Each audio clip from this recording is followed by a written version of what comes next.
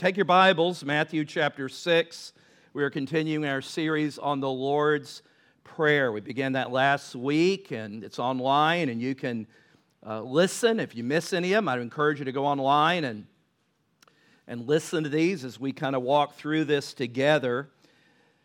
Many of us familiar with the Lord's Prayer and maybe grew up reciting it, saying it, hearing it said, but this morning we're going to begin looking at the first part, and that's why much of the worship had to do with singing about our Father, a good Father, because we're going to talk about God as our Father. And so what I'd like to do is, you don't have to stand up, but I would like for us to read together, it'll be on the screen, and read together the Lord's Prayer. And you just kind of, as best as I can, kind of follow me, don't get ahead. But let's just read this together out loud, again, on the screen, and I have it intentionally from the New King James because the cadence is very similar to what most of us are familiar with. But let's just read it and say it out loud. Our Father in heaven, hallowed be your name. Your kingdom come, your will be done, on earth as it is in heaven. Give us this day our daily bread, and forgive us our debts as we forgive our debtors. And do not lead us into temptation, but deliver us from the evil one. For yours is the kingdom and the power and the glory forever. Amen. Amen. This morning we're going to look at verse 9, where Jesus said, this is how you should pray, Our Father in heaven, hallowed or holy be your name. Verse 9, Matthew 6, verse 9 is what we're going to be looking at this morning. And where it says, Our Father in heaven, can you go back to verse 9 for me? There you go. Holy, hallowed is your name. That was the beginning. Remember Jesus, Luke gives us insight. The Lord's Prayer is in two different places, Matthew and Luke, and we talked about that last week. And in Luke, we get the context that the disciples asked Jesus specifically, teach us how to pray. I'm sure they heard Jesus pray many times. These were good Jewish boys. They knew how to recite prayers. Many of you know how to recite prayers, but they heard something in Jesus of relationship. Do you hear what I'm saying? A relationship. They were hearing Jesus talk to God the Father in a relationship, and as they heard that, they said, we want you to teach us to pray like that.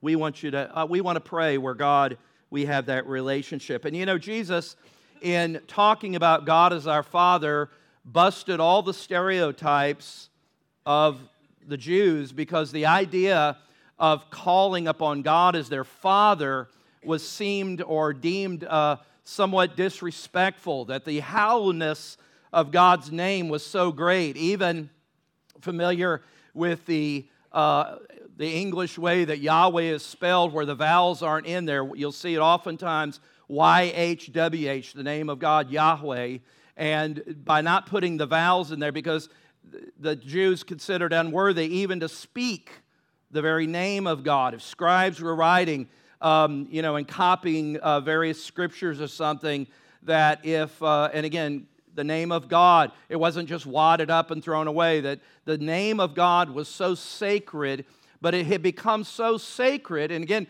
we kind of gone the opposite, but it was so sacred that it became the idea that God was detached from our lives, disconnected. And this morning, the title of the message this morning is Our Father, the God Connection. This is how, by relating and having our relationship with God as our Father, this is our connection. And Jesus came to earth to reveal the Father. In the Old Testament, I think some, various versions, but roughly about 7 times, you only see it 7 times that God is referred to as Father in the Old Testament. But Jesus used the expression Father, relating, again, his relationship to God, over 150 times. That shows you a big difference in emphasis of what Jesus. And in your bulletin today, there's a listener's guide that I would encourage you to use. You'll be much more engaged in Scripture. And you have a little place there that I want to emphasize where it reminds us that God is a person and not a power. God is a person and not a power. What do I mean by that? Meaning that when we pray to God, we're not praying, may the force be with you. God, when I say person, meaning that God is a personality, that we relate to Him the way we do a person. Now, I recognize we'll talk about He's not a person like us, but remember, God created man, humankind, in His own image, right? And a will and emotions and all those things that were characteristics of God. There's something called communicable attributes and non-communicable attributes. For example, you've heard of communicable diseases. That means things you can get. So when we talk about the communicable attributes of God, love, mercy, joy, those are things that we can participate in. But there's non-communicable attributes, all-powerful, all omniscient, meaning all-knowing, omnipresent, everywhere at once. Those are things that are unique to God Himself. But God has revealed Himself in His creation, and God created us in order for us to relate to Him. You even see that relationship in the garden with Adam, that God was present in relating and communicating with Adam because of sin that has been marred and lost in many ways. But the good news is that when you understand it, is that we can have a relationship with God, and He is our Father. I can relate to Him, I can know Him, I can connect to Him. Now, let me just kind of say in a preface at the beginning here that for many people, the word Father is a negative term. For many people, Father brings up all sorts of bad memories, bad connotations. A lot of people are saying, if you're saying God is like my Father, no thanks. I don't want anything to do with that.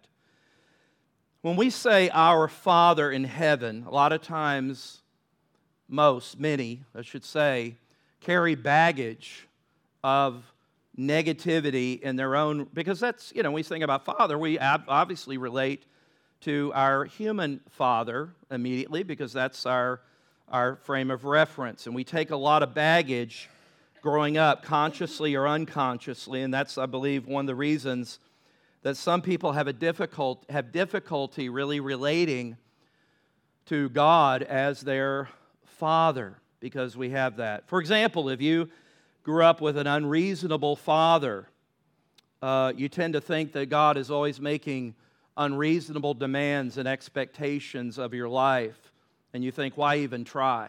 I couldn't please my earthly father, and if he's like my earthly father, why even try? I'll never please God. Or maybe you grew up with a unreliable father, a father who made promises and broke them. He said he would do this and never came through. Now, I had a good father. He wasn't perfect, but I had a good father. And I'm sure he made promises that he didn't keep. Just like sometimes you want to keep the kids quiet, and you're like, all right, just you're ready to promise them anything. You want a pony? Just be quiet. But I still remember, and I've had opportunity. But I remember growing up, my dad was a golfer, and he said, when you get 12, I'm going to buy you one of those junior golf sets. Well, my parents divorced and went different ways, and that never happened. And to this day, if I go in Dick's Sporting Goods, whatever, and I see that junior golf set, no, I'm not kidding you. The emotions come back. And let me tell you, there's many times I said, I'm going to buy that golf set and I'm going to put it in my closet and probably never use it, but just say, I got it. Now again, that's not really meant to be a joke. I'm just saying that was something that was promised, that here I am, 62 years old, and I still remember him saying that. Now, I don't think he did it out of spite or meanness, but it just didn't happen. God is not like that. Aren't you glad God keeps His word He's reliable. How about an unconcerned father? You know, he was there, he provided, you never went hungry, you had a roof over your head, but he was just really kind of distant. You didn't really know him. You didn't have any connection with him. You didn't know what he liked. You didn't know anything about growing up. He was distant, cold, uninvolved, too busy to bother with you or to do simple things. How about the unpleasable father that you seem like nothing you ever did was good enough? Well, I believe that sometimes many bring that baggage into our understanding of God as our Father, because that's, again, our frame of reference. Today, I want to see and let God's Word counsel us and help us to overcome some of these misconceptions and problems we have, misconceptions that keep us disconnected from God. We want to see what the Bible tells us about God as our Father. And so again, that listener's guide will be helpful. If you use it and follow it, there'll be things on the screen that'll be easy to follow. And this morning I want to look at 5 characteristics of the fatherhood of God. God as our Father. Number 1, the Bible tells us that He is a caring Father. We sing about God loves us. He really does. He loves us more than I think He can comprehend. In fact, to give you some maybe mental picture, the idea of trying to comprehend and understand the love of God, of the eternal creator of the universe, would be me standing over an anthill and then me trying to convince them of my love for those ants. I mean, the distance is so vast. And yet, that's the wonderful thing, as we'll discover and remind ourselves, is why God came, incarnated, came as in Jesus, was Jesus, God, a very God, to reveal the Father. We'll talk about that.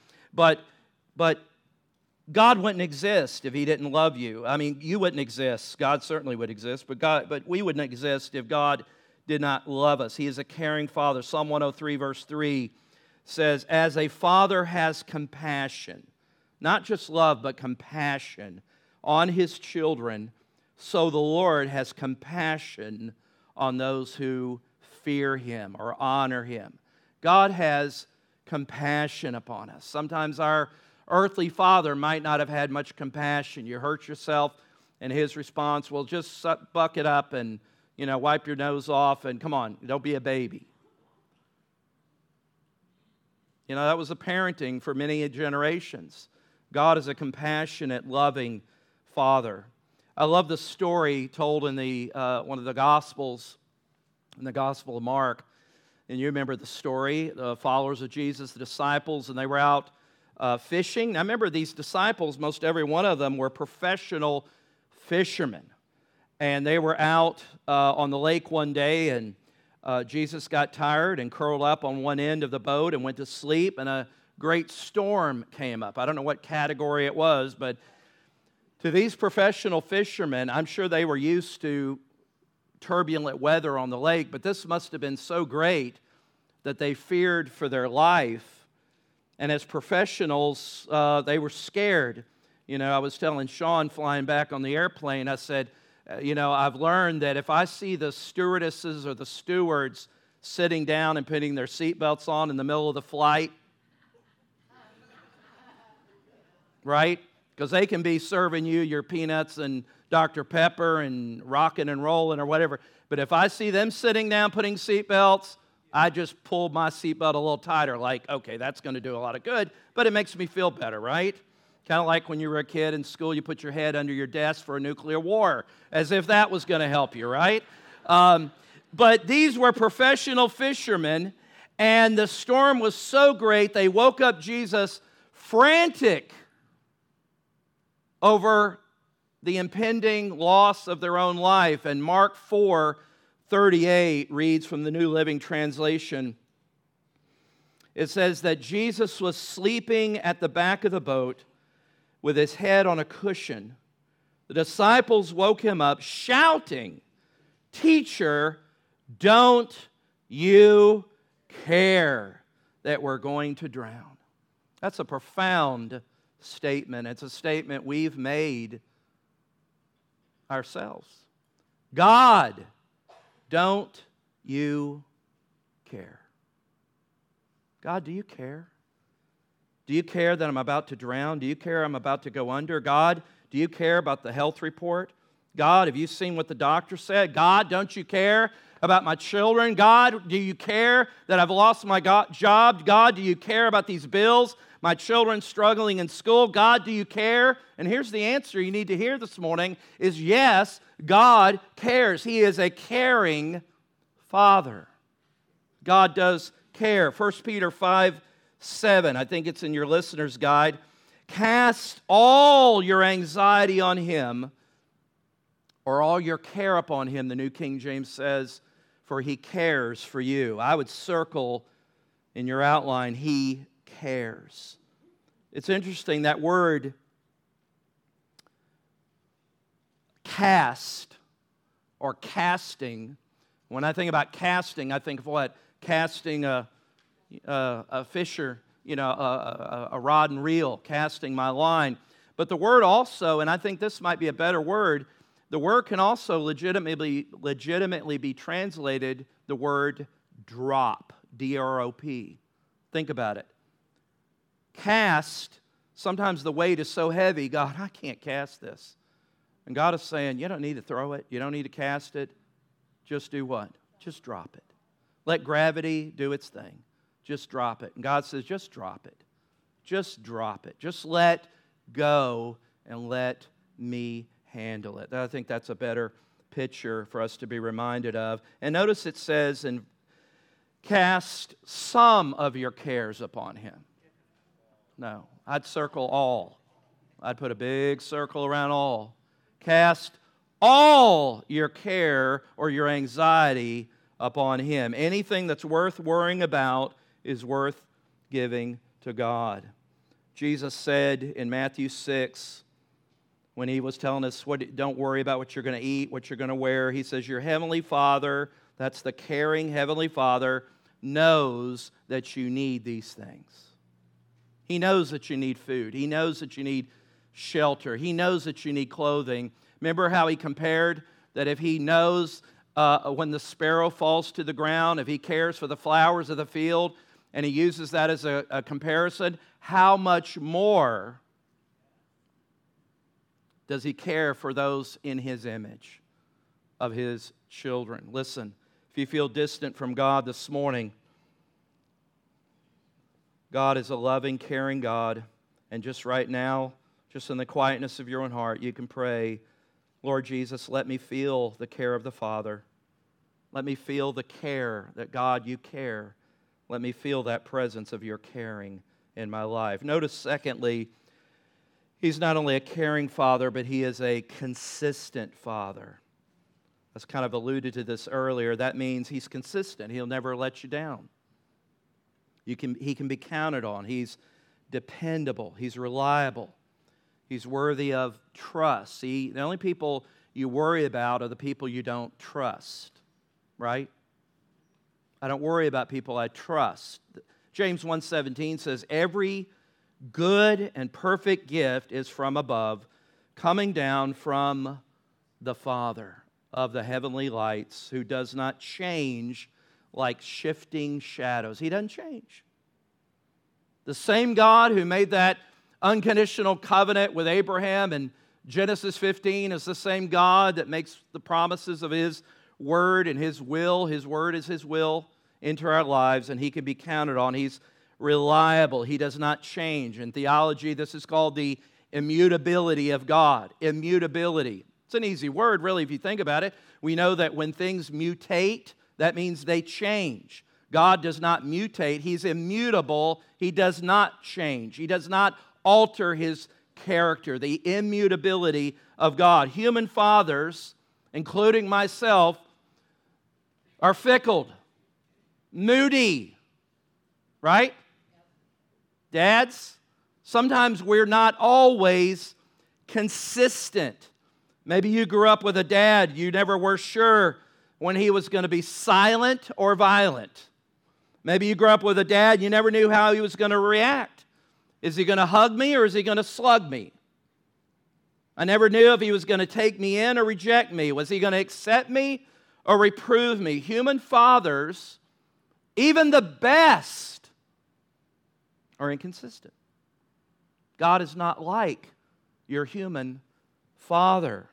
And sometimes that inconsistency leaves us very confused and very distrustful. But Jesus, or the Word of God says in 2 Timothy 2:13, it says, if we are faithless, He, God the Father, remains faithful. Friends, nothing on this planet lasts forever. I don't care what the United States Postal Service says, there is no such thing as a forever stamp. It will not last forever. God does not change. You know, it's interesting when you compare Christianity with even other religions. Instead of the picture of Scripture of God coming down to meet the needs of lost humanity, which you see consistently, whether it's Hinduism, Islam, or whatever else, is man appeasing a very moody God. Greek mythology is constantly the stories of appeasing the fickleness of these quote-unquote mythical gods. You know, whether it was sacrificing a virgin or following an eightfold path or these 10 steps or whatever it is, or throwing, as they did to Moloch in the Old Testament, throwing a baby into the fire, the fiery idol of Moloch. God is not like that. We don't have to appease Him. Listen, Jesus atoned for our sins.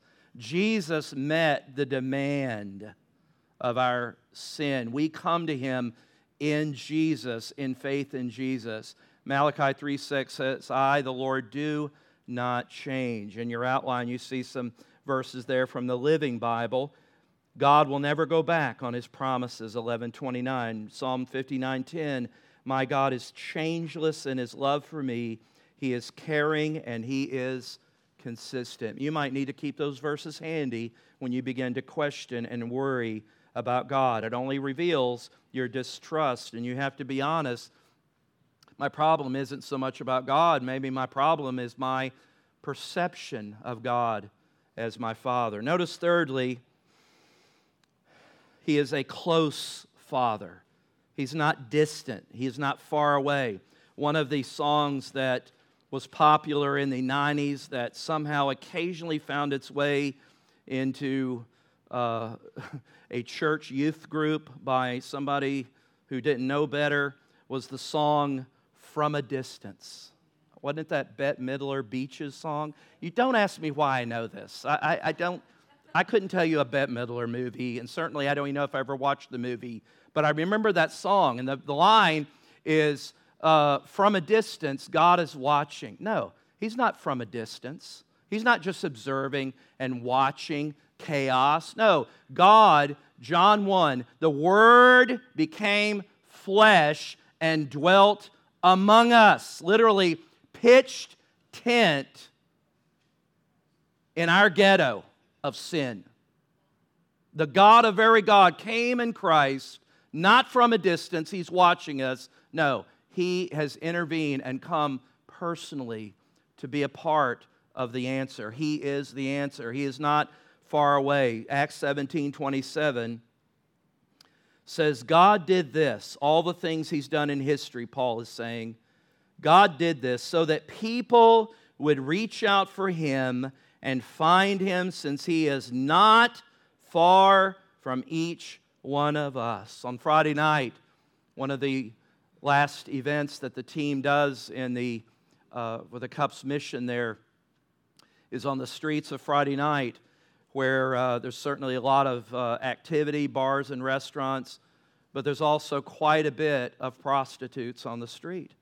And the team, we went there. The men just basically stood back, but the ladies engaged. I think we had 45 of these look like little cosmetic bags that had some personal hygiene items and I think, a track, but there was just some personal things in there They had 45 of these bags. I think Mike bought them at the dollar store, took them down there, and so the ladies and the team, all of those 45 little gift bags were given away probably within an hour.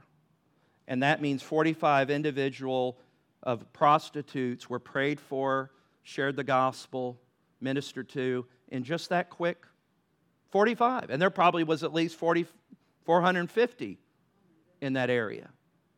And certainly Westerners, I mean, if you know anything about the Dominican Republic, it's become, unfortunately, one of the hubs of human trafficking. And so again, Jesus came, that's where he came. He didn't come to the beautiful church up the hill. Where did he come? He came into the very slums of sin. And guess who lived there? We did. We did. We did. There but by the grace of God. He's not a million miles away. He's not from a distance.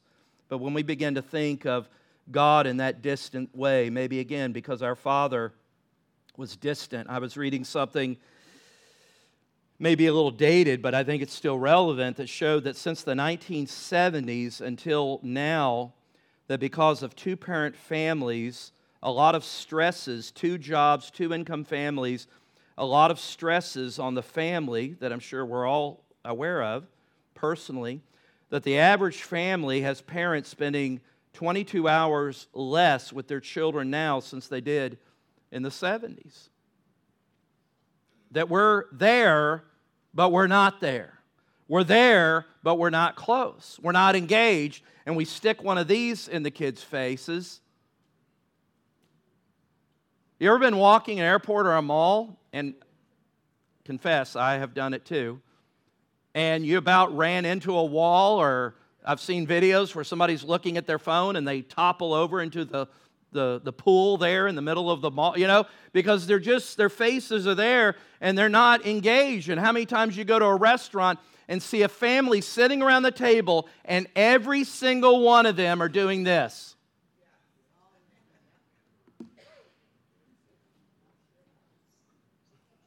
And we wonder why we don't feel closeness to God, because we don't know what that closeness is. And you know what we do in a negative way to try to gain closeness with God is we try to do something that's going to earn God's favor to be close to us. So in other words, we'll start becoming religious and think, okay, well, I'll go to church because I know that God will love me more by me going to church. Or I'll start giving, or I'll start doing this, or I'll start doing that, or maybe I'll even go to church on Super Bowl Sunday, and that'll really show God. And the Bible calls that works. You can't earn a gift. A gift is a gift. You don't earn that. That's what the grace of God is. It is a gift of God. You cannot earn God's love. You cannot earn. Look at some of these things on the back of your outline under heading number 3. Look at some of these things. I'm going to say them quick. Is that because of this nature and this character of God, God is never too busy for me. He always has time for me. We've all, Dad said, not now, I'm busy. But sometimes that's become just a regular thing to say, not now, I'm busy, and we never have any time. Remember the Harry Chapin song, Cats in the Cradle? Remember the line? I can never not hear that and not feel a little prick when that last line says, and my boy grew up just like me. God is never too busy. Psalm 145:18, the Lord is near to all who call upon Him. Notice also God loves to meet my needs. Where do you get that, Pastor? Matthew 7:11 there in your outline. If you know how to give good gifts to your children, how much more will your Father in heaven give good gifts to those who, what? Ask Him. And thirdly, He is sympathetic to my hurt. Psalm 34:18, the Lord is close to the brokenhearted, and He saves those who are crushed in spirit. You can discipline a child and you can crush their spirit in the process. Do you understand what I mean by that? I remember doing teacher training and making sure teachers understood the difference between childishness and rebellion. Listen, don't let them be children. Let them be children. That's different. But you can crush somebody. You can crush their spirit. And many of you, under the guise of discipline, grew up with a crushed spirit that was demoralizing in your relationship to your father or whoever was the father in your life. And the fact that God is sympathetic to my hurts just goes back to the fact that God is involved in our life. Dick, God is involved in your journey right now, brother. God's there. God cares. It's not in your outline and it won't be on the screen, but I remember in my Bible reading through the Bible in Genesis 31:2. Just make a note of it. Don't try to look at it. But it's when Jacob was being ripped off again by Laban, his father-in-law. If you know that story, Jacob, he was a hustler. He had his issues, but he met his match with Laban, right? What goes around comes around sometimes. And Jacob is dispirited as he's praying before the Lord. And there's a verse in Genesis 31:2. I'm going to read it. You look at it later. But I remember when I read it, it was just one of those that just jumped out and touched my heart. And it just is something like this, or reads like this, where God said to Jacob, and Jacob, of all the things that Laban was doing and reneging and lying and changing the rules and all this mess, the Lord said this to Jacob, quote, "I have seen all that Laban has been doing to you." Now here's what God is saying. I see what's going on. You think God saw what was going on with Joseph in his life? God says, hey, I see what's going on. And I got it under control. It's all right. You just be faithful. You just be looking to me. I see what he's doing. I see what he's doing. I see what that boss is doing. I see what that person that promised the promotion. I see what's going on.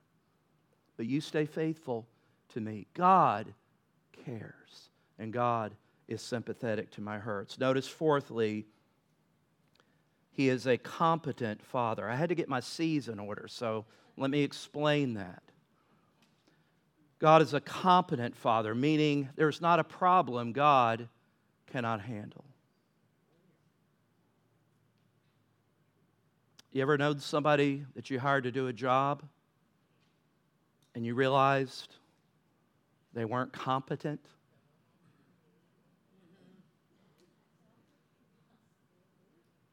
And you're like, oh no, they've already torn up the sidewalk. And they don't know what they're doing. It's kind of like when I go into a Best Buy and ask them a question, and immediately within a nanosecond I realize I know infinitely more than what they're just winging it, trying to tell me about something. I'm like, okay, just all right, I'm nice, but you just like, if you don't know, you don't know. God knows everything, and God is a competent Father. There's no problem. There's nothing beyond His ability. There's nothing too hard for Him. There's nothing beyond His resources. You say, sometimes I feel bad about going to God with my little problems. Let me tell you something. Here's a news flash. Everything to God is a little problem. Hello? Everything is and it's like God is saying, that's the best you can bring me? Like, really? You think that's a big thing? You think that's something I can't? Everything to God. I know it may not be to us, but everything to God is a little problem. Nothing is beyond His ability. God is a competent, able Father. In our culture, we've gone from Father knows best to Dad is a dummy. If you think about the portrayal of dads on television in the past 30, 40 years. We've gone from competent male father figures portrayed in the media to dads who are in the home that are idiots. Mom's the smartest one. The kids know more than mom and dad is the dunce. Dad is Homer Simpson. Dad is the Family Guy. Dad is Tim the Tool Time guy. It's Raymond. It's the King of Queens. It's the King of the Hill. It's dad is the incompetent dummy. And that's the way male human fathers are portrayed. Now, I realize the media is only a facade and doesn't always present reality. But if you go back to much television that many of you grew up with, the father figure generally was a respected, competent individual in the home, in the family. That has changed. And it changed a long time ago. So why do we have this confused sense of what a father is today is certainly incompetent? Kind of as a humorous aside, it's like the kid who was at school and he was bragging to another little kid and said, "My dad can beat up your dad." The other kid said, "Big deal, so can my mom."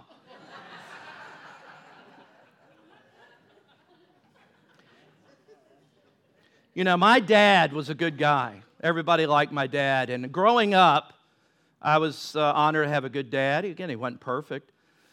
But I grew up with the illusion that my dad knew everybody in town. And my dad could fix anything, knew everything. And then as I got older, I came to the conclusion that a lot of the stuff he was making up on the fly. And that he did, for example, I don't know why I remember this name. We had a sheriff down in Nueces County in Corpus Christi, Lee Handley. Just remember that name. And I remember Lee Handley, sheriff, as a little kid, running for election. And my dad said, "Oh, yeah, Lee's a good old boy," you know. And he'd talk like he knew the guy. He may have met him once at a Rotary Club. But he just, you know, and again, my dad, growing up, I thought my dad knew everything about everything. God knows it. My father, my heavenly Father, as good as my dad was, he didn't know everything. But my heavenly Father, he knows everything. And when you want to go to the expert, when you go to a doctor, you ever seen that commercial where the woman is getting ready to go on jump out of a plane, the parachute, and she said, you know, the guy hands her the parachute, and she says, "Is it good to go?" And he goes, kind of puts his fingers like this, like, you don't want that.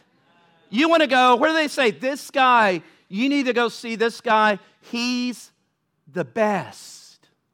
Let me tell you something. He's not the best. Our Father is the best. He's the great physician. And guess what? He has access 24/7, day or night. And He's willing to hear the needs. Ephesians 3:20 says, "Now all glory to God who is able, through His mighty power at work within us, to accomplish infinitely more than we might ask or think." You may be doubting that God can handle something. You may think it's too hard, it's too big, it's impossible. Do you hear that sound? Do you hear that sound? Do you hear that? That's God laughing. That's God laughing at you thinking something's too big or impossible. He's not laughing at you, but He's laughing at the idea that something's too big. It's all, listen, God wrote the book, Don't Sweat the Small Stuff, because it's all small stuff. And that's why we can go to Him, great or small. Just like my children, I now have, as of the last 2 days, I have a child who is 30 and one who's 33. And you know what? On my phone, most of you I have blocked if I hit Do Not Disturb. But guess who the 3 people I don't have blocked? It's my wife and my 2 boys. if they wanted to, and they know better, not even as a joke, they know better. And they would be prone to do stuff like that, even at grown men. They could call right now, even though I have it on Do Not Disturb, they could call right now and it would come through. Why? Because they are my children. How much more does our Heavenly Father care about us? He's caring. He's close, consistent, competent. But let me not leave without looking at the latter part of verse 9. And this is, He is a consecrated Father. Consecrated means set apart. Look at the latter part of verse 9. Matthew 6:9. In this manner, therefore, pray, Our Father in heaven, hallowed or holy be your name. It reminds us that even as He is our Heavenly Father, He is holy. He is to be reverenced. He is consecrated. He is set apart. He became man in flesh, but He is other than us. And the most illustrated way to show this is from a passage I've preached, I know at least once here. I might have tried to sneak it in twice in 9 years, but you probably would have caught me. But Isaiah chapter 6, and I would encourage you to, it'll be on the screen, but make sure, I don't think I have it in your notes, I don't remember. But it speaks about the holiness of God, that God is a holy God. He is our Father, but He's consecrated, He's holy, He's set apart. And I think sometimes, and I get the sentiment to some degree, where, I mean, even Jesus spoke about speaking about God, and we can call Him Abba, Father, and that's very similar and close to how we might say Papa or Daddy. If you're raised in the South, as a grown man, I still called my father Daddy. That's just culturally wherever. But the point is, it's a very tender, intimate way. But that's much different than sometimes the flippant way of talking about the man upstairs. And sometimes the flippant way, you know, the Bible talks about in the Ten Commandments, do not take the Lord's name in vain. And that's not, even though it includes putting His name before the word damn, which is kind of crazy. You're on a ladder and something happens and you want Him to damn this. I don't want Him to damn anything, right? So don't curse yourself by something stupid like that, right? But it's taking God's name and using it in an empty way. And I confess, sometimes, and maybe it's still a habit I have to watch, of just saying, God. And I remember another minister I served with called me out on that. And I said, you're right. It's just a terrible habit that I don't realize I become subconscious of doing it. Room for grace. Amen? But look at Isaiah, or if you're from England, Isaiah chapter 6. Now, King Uzziah became king over Judah. The southern kingdom of Israel was separated, Judah, where Jerusalem was, at the age of 16 years of age. He reigned as king over Judah for 52 years.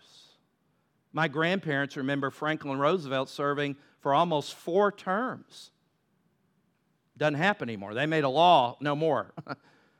But they remember him as a little child, and they were well into teenage, almost adult years, and Franklin Roosevelt was still the president.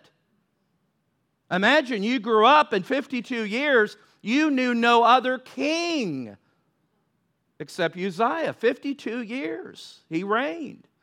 And when he died, the ground politically and emotionally in Judah fell out from under their feet because this was crisis.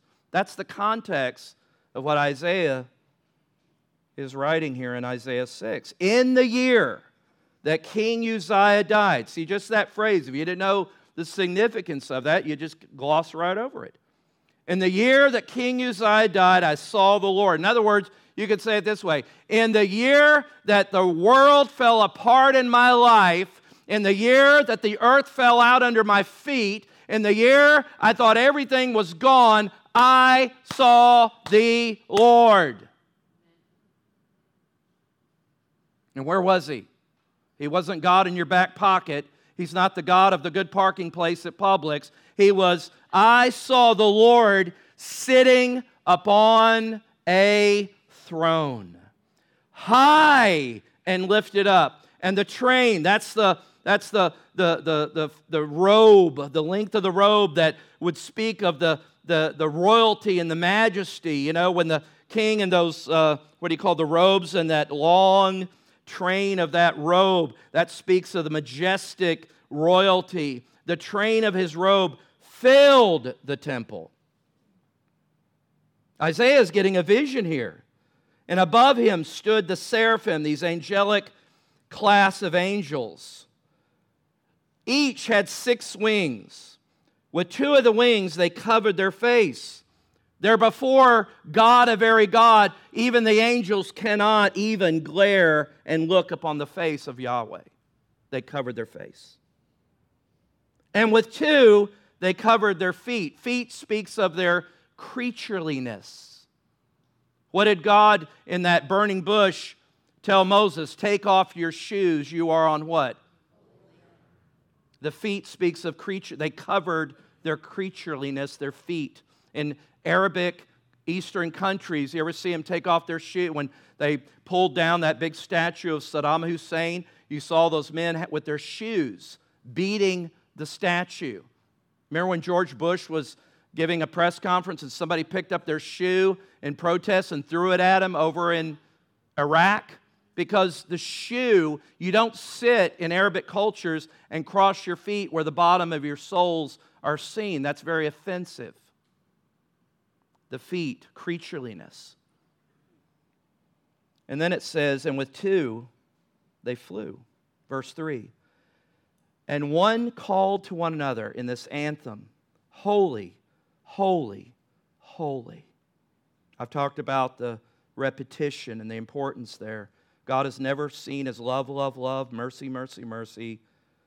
Holy, holy, holy is the Lord of hosts, and the whole earth is full of His glory.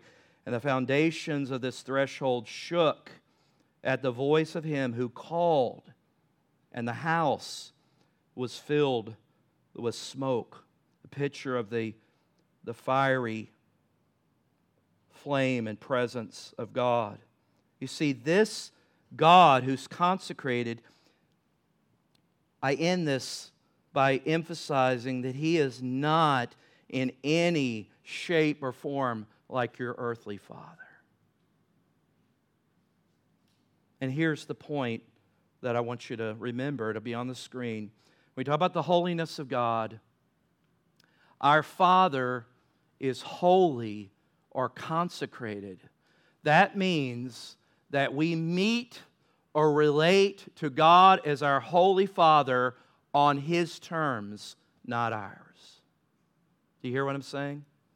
We come before Him as our hallowed be Thy name, Father. We come to Him on His terms, not on ours. He's perfect in every way. He's consecrated. He's holiness. Everything, all the attributes, love, mercy, righteousness, patience, power, all those things flow from this essential attribute. You say, well, but that doesn't help me. How do you expect me to relate? I mean, everything you've been saying has been good, and now you're like pulling the rug out saying He's totally beyond. Let's keep reading. Verse 5. And Isaiah said, as he is seeing this God and the angels and this magnificent vision, Isaiah said, Woe is me, for I am lost. I am a man of unclean lips, and I dwell in the midst of a people of unclean lips. For my eyes has seen the King, the Lord. It's capitalized, Yahweh, the Lord of hosts. Verse 6. And then one of the seraphim, one of those angels from the throne of God, flew to me, having in his hand a burning coal. Again, a picture of the fire, the whole Old Testament sacrificial system, all those pictures there. A burning coal that he had taken with tongs from the altar. That tells me there's an altar. And verse 7 says that with that burning coal, he touched my mouth. Your lips are one of the most sensitive parts of your body. He touched my mouth and said, "Behold, this has touched your lips. Your guilt is taken away, and your sin atoned for." Well, you know, the Bible makes it clear that the ministry of Jesus, you see, the priest is literally a go-between, a mediator. The holiness of God was so separate, we needed one to go who had access before the Father to mediate sinfulness. And the only way that we could have access into the throne of God is if in the same picture, we were touched by the burning fire sent from heaven that have our sins atoned for. Do you remember Jesus said that a good man out of the treasure of his own heart bringing forth that which is good, and an evil man out of the evil treasure of his heart bringing forth that which is evil? For out of the abundance of the heart, the mouth speaks. The mouth represents and reveals the heart. The lips that were touched, that what Christ has done has taken that the atonement that Christ bore and has burned away and has touched our hearts. And what Ephesians 2:13, that our sins are atoned for, that we can now relate to this holy God. Ephesians 2:13 says, "But now in Christ Jesus, you who were once far off have been brought near by the blood of Christ." Verse 18, "For through Him, through Christ, we both have access in one Spirit to" what? Or who? The Father. How do we have access to this holy, consecrated Father? Only through Christ. In fact, Jesus made it very plain. John 14:6. He said, "I am the way, the truth, and the life. No one comes to me, comes to the Father, except through me." How do we enter into the presence of our consecrated, hallowed Father? We come freely through the blood of Christ, because He has taken the coal from the fiery tongs of the altar and has atoned for our sins we could never do. And because Jesus has provided access, we have access to the Father. You see, not everybody in the world, God is not everybody's Father. God created everybody, but He's not everybody's Father. Father implies what? Relationship. He's only the Father to those who are in relationship to Him. How do you get in relationship to Him? Through Christ. No one comes to the Father except through me. If my dad was still alive and you wanted to meet Richard Campbell, you wouldn't go stop a stranger on the street and say, "Hey, we want to meet Richard Campbell." I don't even know who he is.